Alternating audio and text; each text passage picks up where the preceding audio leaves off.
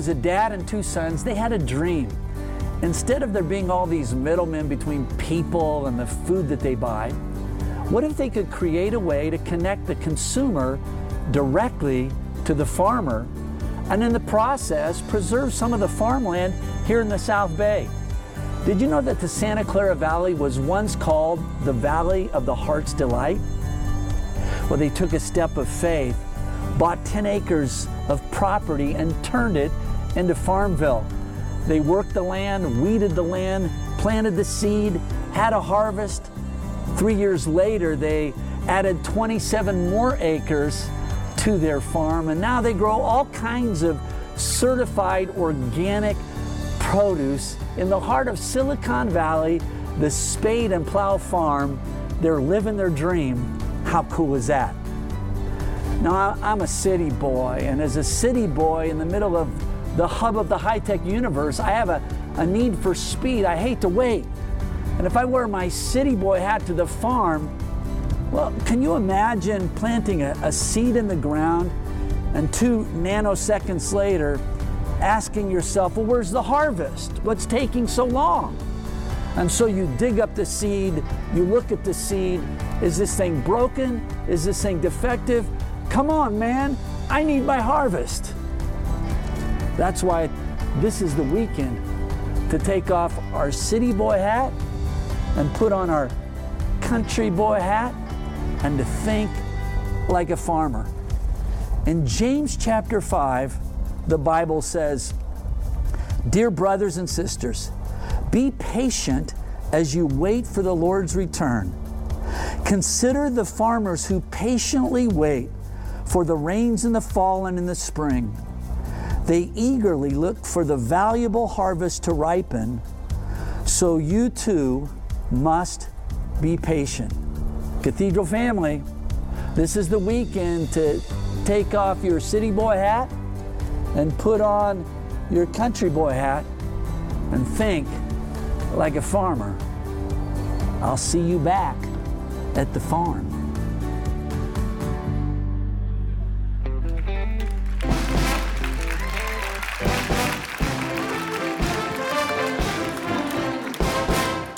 Hello, Cathedral family. It's great to see everybody. God is good. And all the time. Are you ready to think like a farmer? Think like a farmer. Say that with me. Think like a farmer. We're in a series on the fruit of the Spirit, how when you become a follower of Jesus, that God puts the Holy Spirit on the inside of you like a seed.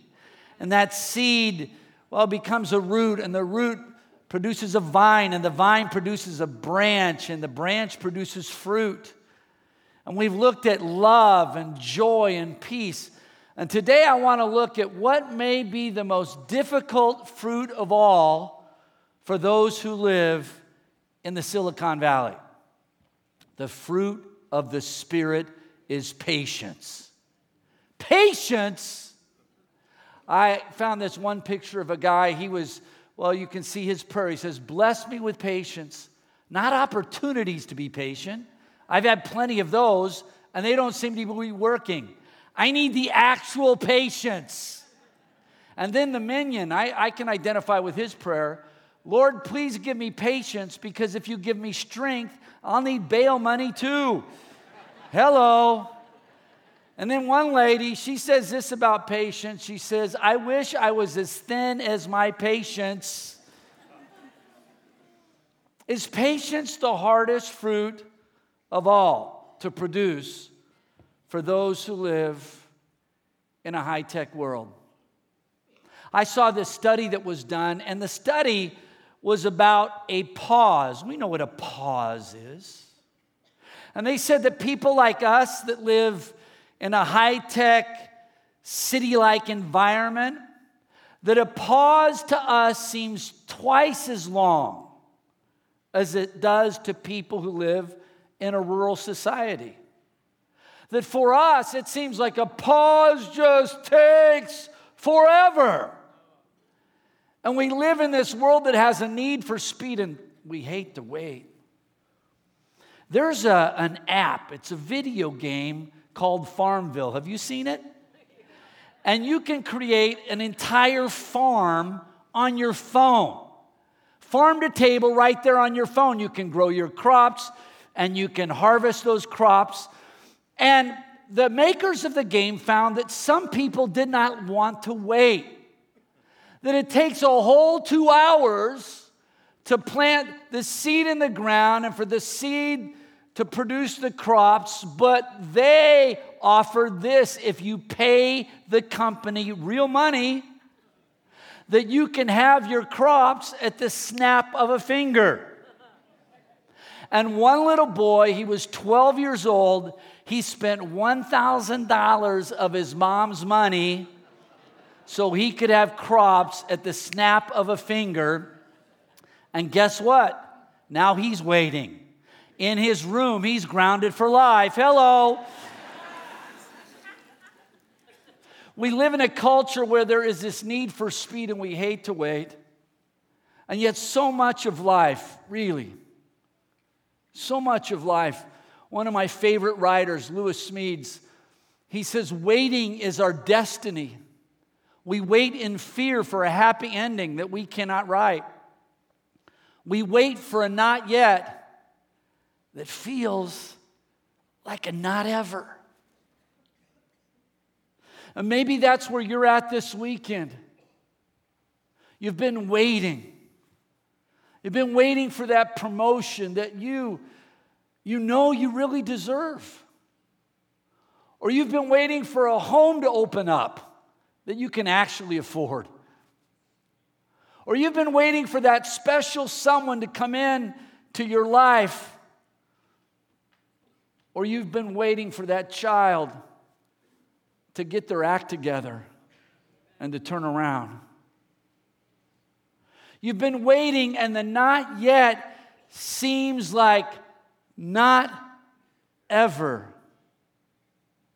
The good news of the gospel is this: God can give us the patience we need to take hold of the promise that He has. That the kingdom of heaven moves more like the speed of a seed than the speed of a snap. And if we are patient, the Bible says this in Hebrews chapter 6. It says, imitate those who through faith and patience inherit what has been promised. Would you read that with me?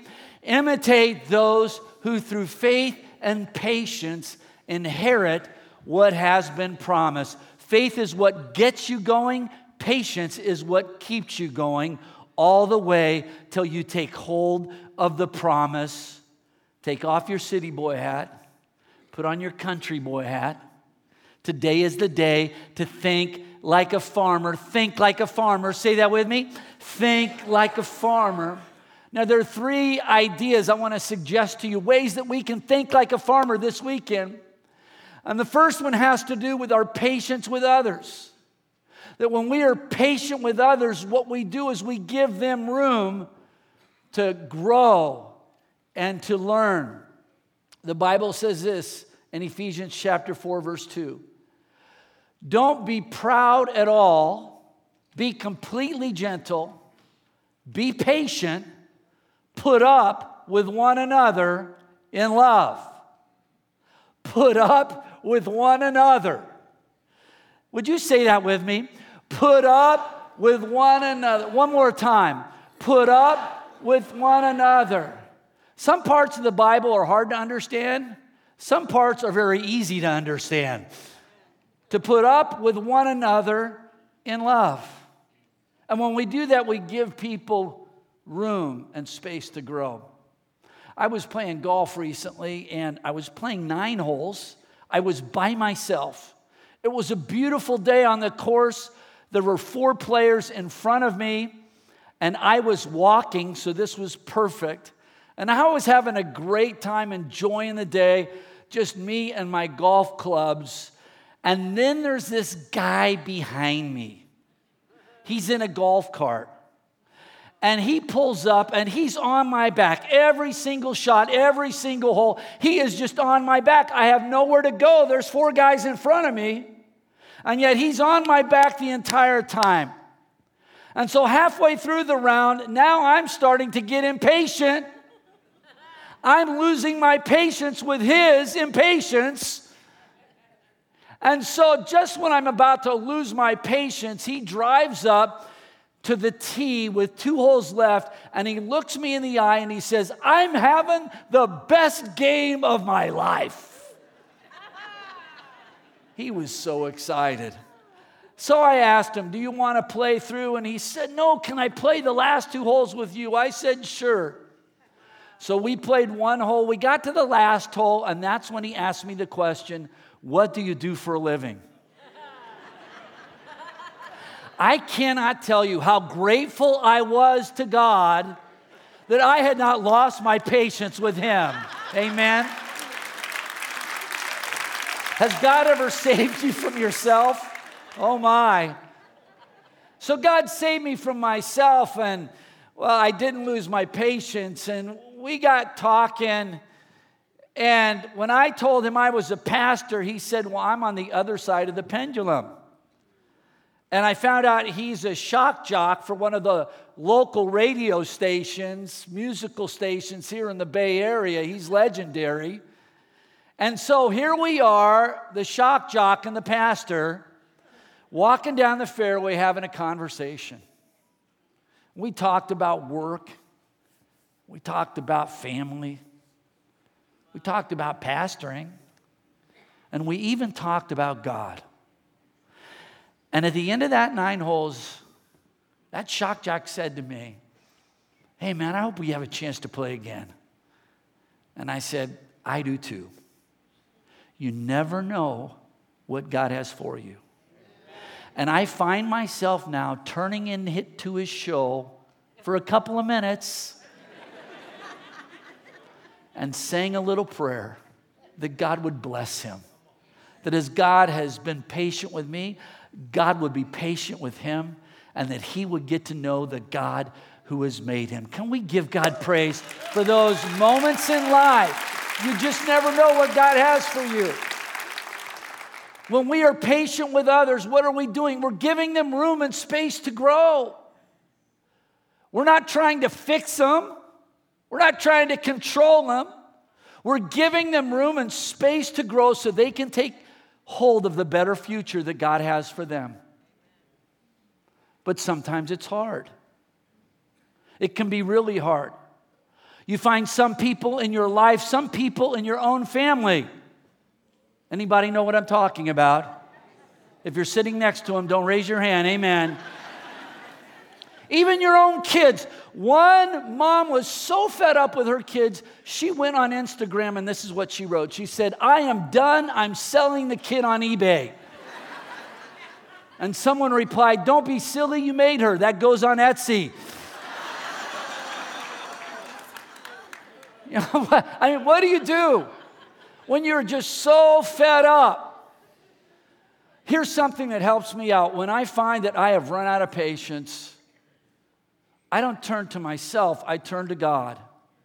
And I remember how God has been patient with me. That I remember how many times I have failed God and how many mistakes that I've made. And that God didn't have to be patient with me, but God was patient with me. That God sees, when he looks at me, God sees more than where I am. God sees where I'm headed. That God sees more than the things that I've done wrong. God sees the things that I do right. Amen? And that God's been patient with me. And when I recognize how God has been patient with me, it gives me the strength to be patient with others and to give them room and space to grow. One place in the Bible, right after God gives Moses the 10 Commandments, look at what God says about himself. He says, "I am the Lord God. I am merciful and very" what? I am merciful and very what? With my people. I will show great love and I can be trusted. If you're grateful for the patience of God, can we give God praise for his amazing patience? God, thank you for being patient with us. We are so grateful that you did not give up on us. Think like a farmer. Say that with me. Think like a farmer. I take off my city boy hat, put on my country boy hat, and I'm patient with others and give them space to learn and to grow. And then I'm also patient with my dreams. And I give my dreams time to mature and to develop. The Bible says this in Galatians 6, verse 9. Let us not become weary in doing good, for at the proper time we will reap a harvest if we do not give up. We will. Say that with me. We will. But when you find yourself waiting for that harvest, that better future, it's hard. It's hard to wait. It's hard to delay gratification in our culture. There were these two girls, and there are these marshmallows. Watch the screens and you can see it for yourself. We've got Celia, who's 6, and we got B, who is 4. I'm going to give you a marshmallow. If you want, you can eat this straight away, or you can wait for a bit until I come back into the room and you'll get a second marshmallow. Okay? I'll leave it up to you. I'm going to leave the room for a bit. Bye-bye.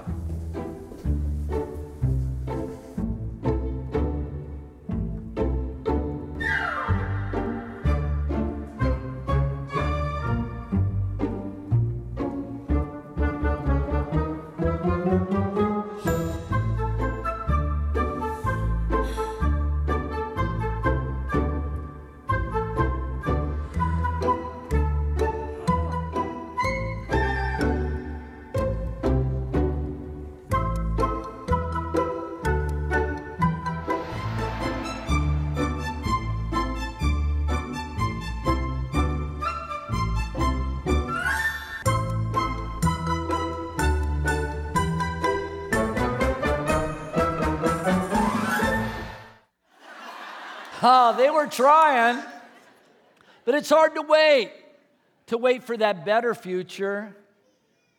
And yet, patience is what wins the day.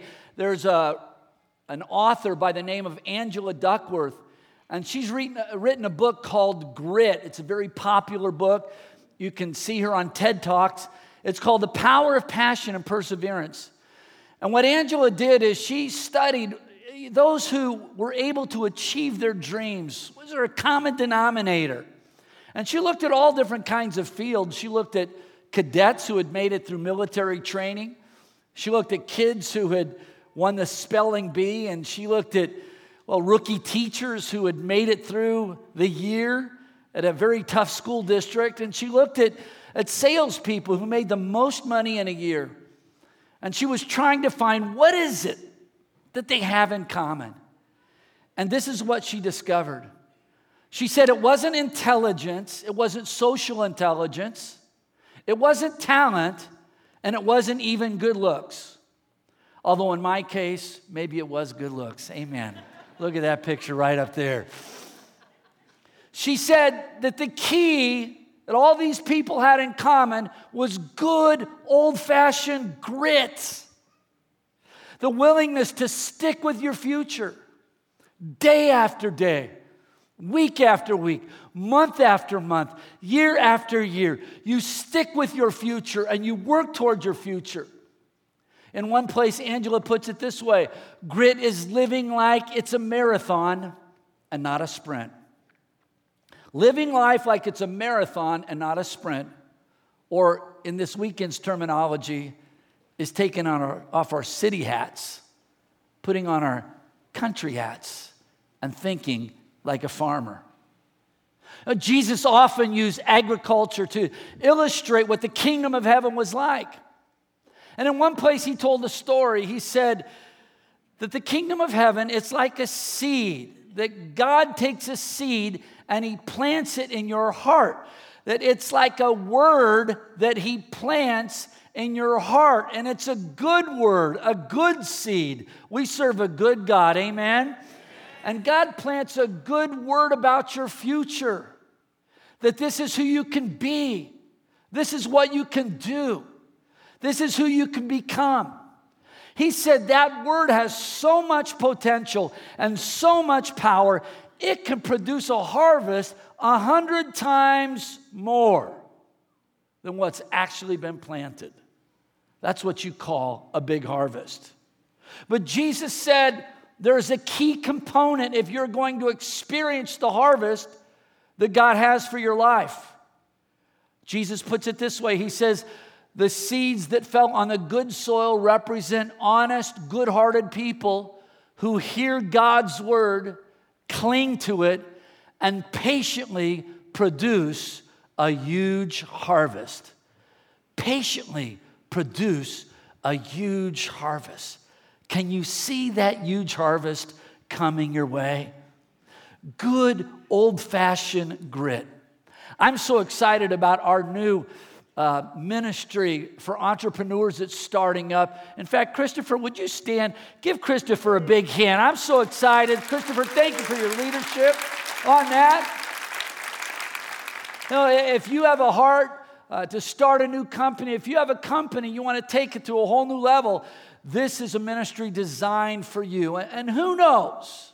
What if the next big thing in high tech in the valley came out of this new ministry started here at Cathedral of Faith? Why not? God can do exceedingly abundantly above all we could ask or imagine. Let's give God praise in advance, amen, of what God's going to do through the ministry.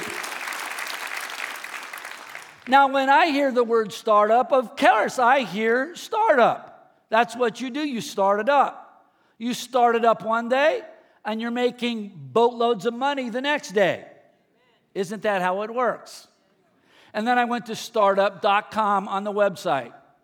And they said that the average startup takes about 4 years to get its feet under it, and about 7 years to really catch traction. That you can take hold of your dream with good, old-fashioned grit and the grace of God upon your life. Amen. How do you keep going?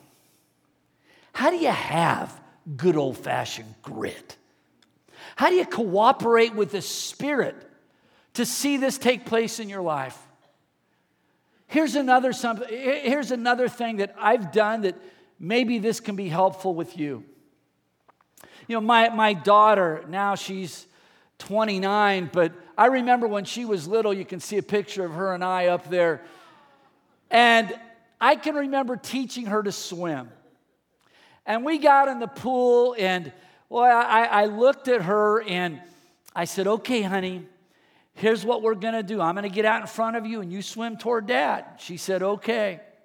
So I got in the pool and she started swimming to me. I'd say, you can do it. You're doing great. And I'd take a step back. And she'd stop and she'd look up and she'd see me. I'd say, come on, honey, you're doing great. You can do it. Keep swimming. And she'd put her head in the water and she'd swim toward me and I'd take another step back. And, well, she'd pop her head up and she'd look and she'd see me and I'd say, you're doing great, honey, keep on swimming. I'd take another step back. She'd start swimming. And we would do this all the way till she made it to the other side of the pool. And here's the key. As long as she kept seeing, she kept swimming. The song of the civil rights movement was keep your eyes on the prize. And as long as we keep seeing, if I start focusing on my obstacles, if I start focusing on my challenges, then I may give up on the dream that I have. But if I keep my eyes on the prize, that I can see where I'm headed, and I know where I'm going, and I can picture the day when I experience the harvest. The Bible said he persevered because he saw, as long as you keep seeing, you can take another stroke by God's grace, and one day you'll be all the way to the other end of the pool. Can we give God praise? Amen. That's where we're headed. Don't give up. Think like a farmer. Say that with me. Think like a farmer. That brings us to the last big idea. And that is those moments when we are patient with God. Patient with God? When we're patient with God to show up on His timetable and His schedule. The Bible says this in 2 Peter chapter 3. It says, "But you must not forget this one thing, dear friends. A day is like 1,000 years to the Lord, and 1,000 years is like a day." The Lord isn't really being slow about His promise, as some think. No, He is being patient for your sake. He does not want anyone to be destroyed, but wants everyone to repent. The patience of God. I heard about a man who read this verse and then he prayed. He said, "God, is it true that 1,000 years is like a minute to you?" And God says, "That's about right." And the man said, "Well, God, then $1 million must be like a penny to you." And God says, "That sounds about right." And so the man prayed, "God, can I have one of those pennies?" And God said, "Sure you can. Wait just a couple minutes." The wait. When God seems slow. Just being real. Have you had moments in your life where you wonder, when will God show up? I need God to show up. When is God going to show up? Will God ever show up? I was praying right over here in this aisle with a couple a while back, and they had been trying to have children. That's a good desire to want to have kids. But they had been waiting and waiting and waiting. And I could sense it in their heart. I could see it in their eyes. Ken, when's God going to show up? Is God ever going to show up? There's a story of a man in the Bible who can really encourage us today. His name is Abraham. If you're not familiar with his story, when he's 75 years old, God shows up and tells Abraham he's going to have a child. That will get your attention. If God showed up this afternoon and said, I was going to have a child, I think I'd pass out. Amen. But Abraham didn't have any children. God shows up and says, you're going to have a child. And then the clock starts ticking. And if you know the story, don't run by it too fast. Pause. 1 year goes by, and he's waiting. 5 years, he's still waiting. 10 years, 10 years. When will God show up? 15 years goes by. Will God ever show up? 20 years go by, and he is still waiting. And 25 years into the promise, God does show up. God will show up. Let me say that again. God is faithful, and God will show up. God will keep his promise, but here's the takeaway from that story. God's timetable is different than our timetable. And God's schedule is different than our schedule. But God's delays are not denials. Delays are not denials. Say that with me. Delays are not denials. And so if this weekend you find yourself waiting for God to show up, I need God to show up and turn things around. Why is God taking so long? I wish I could give you the answer to that, and I can't. But here's what I do know. While you're waiting, God is still working. I want to say that again. While you are waiting, God is still working. God is working. Yeah, let's give God praise. Amen. God is still working. God is. God is working in us. God is working in us. While we're still waiting, God is working in us to produce something in us. And what God is doing in us is as important as what we are waiting for. And at the end of the day, God does show up. The Bible says, brothers and sisters, follow the example of the prophets who spoke for the Lord. They suffered many bad things, but they were patient. And we say that those who accepted their troubles with patience, they now have God's what? Blessing. You have heard about Job's patience. You know that after all his troubles, the Lord helped him. This shows that the Lord is full of mercy and is kind. Can we give God praise for his amazing faithfulness, his goodness, and his kindness, that God will show up if we think like a farmer. I want you to hear from one of the leaders at the church. She's a leader in our prayer ministry, a leader in our healing ministry, and I'm going to ask Sharon to come up and tell a little bit of her journey on what it was like to be patient and to wait. Would you give Sharon a great big hand as she comes up? Sharon, so good to see you. Thank you, Pastor. Now, Sharon, I know a few years ago you found yourself in one of those moments. So it's not yet, seems like not ever moments. Tell us what that was like for you. Yes, Pastor Ken, we too had our share of patience. And as you so rightly said, our timetable is not God's timetable. And my husband and I, my wonderful husband, had been married for 10 years.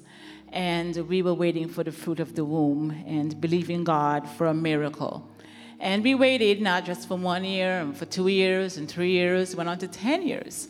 But in 2009, and January 19th, the Lord spoke to me after waiting and praying. And he said to me, get up, go get the name. And I said, Lord, but how would I know what name it would be? And he told me, he said, look at the meaning, you would know. And the meaning of my daughter's name, which is Anea, was God sent, and God answered. But that was in January, so I had to wait some more.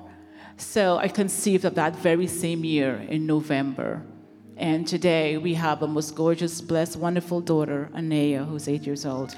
Amen. Anea, stand up. Come on up here, Anea. Amen. Let's give God praise. Amen. Hallelujah. God's faithful.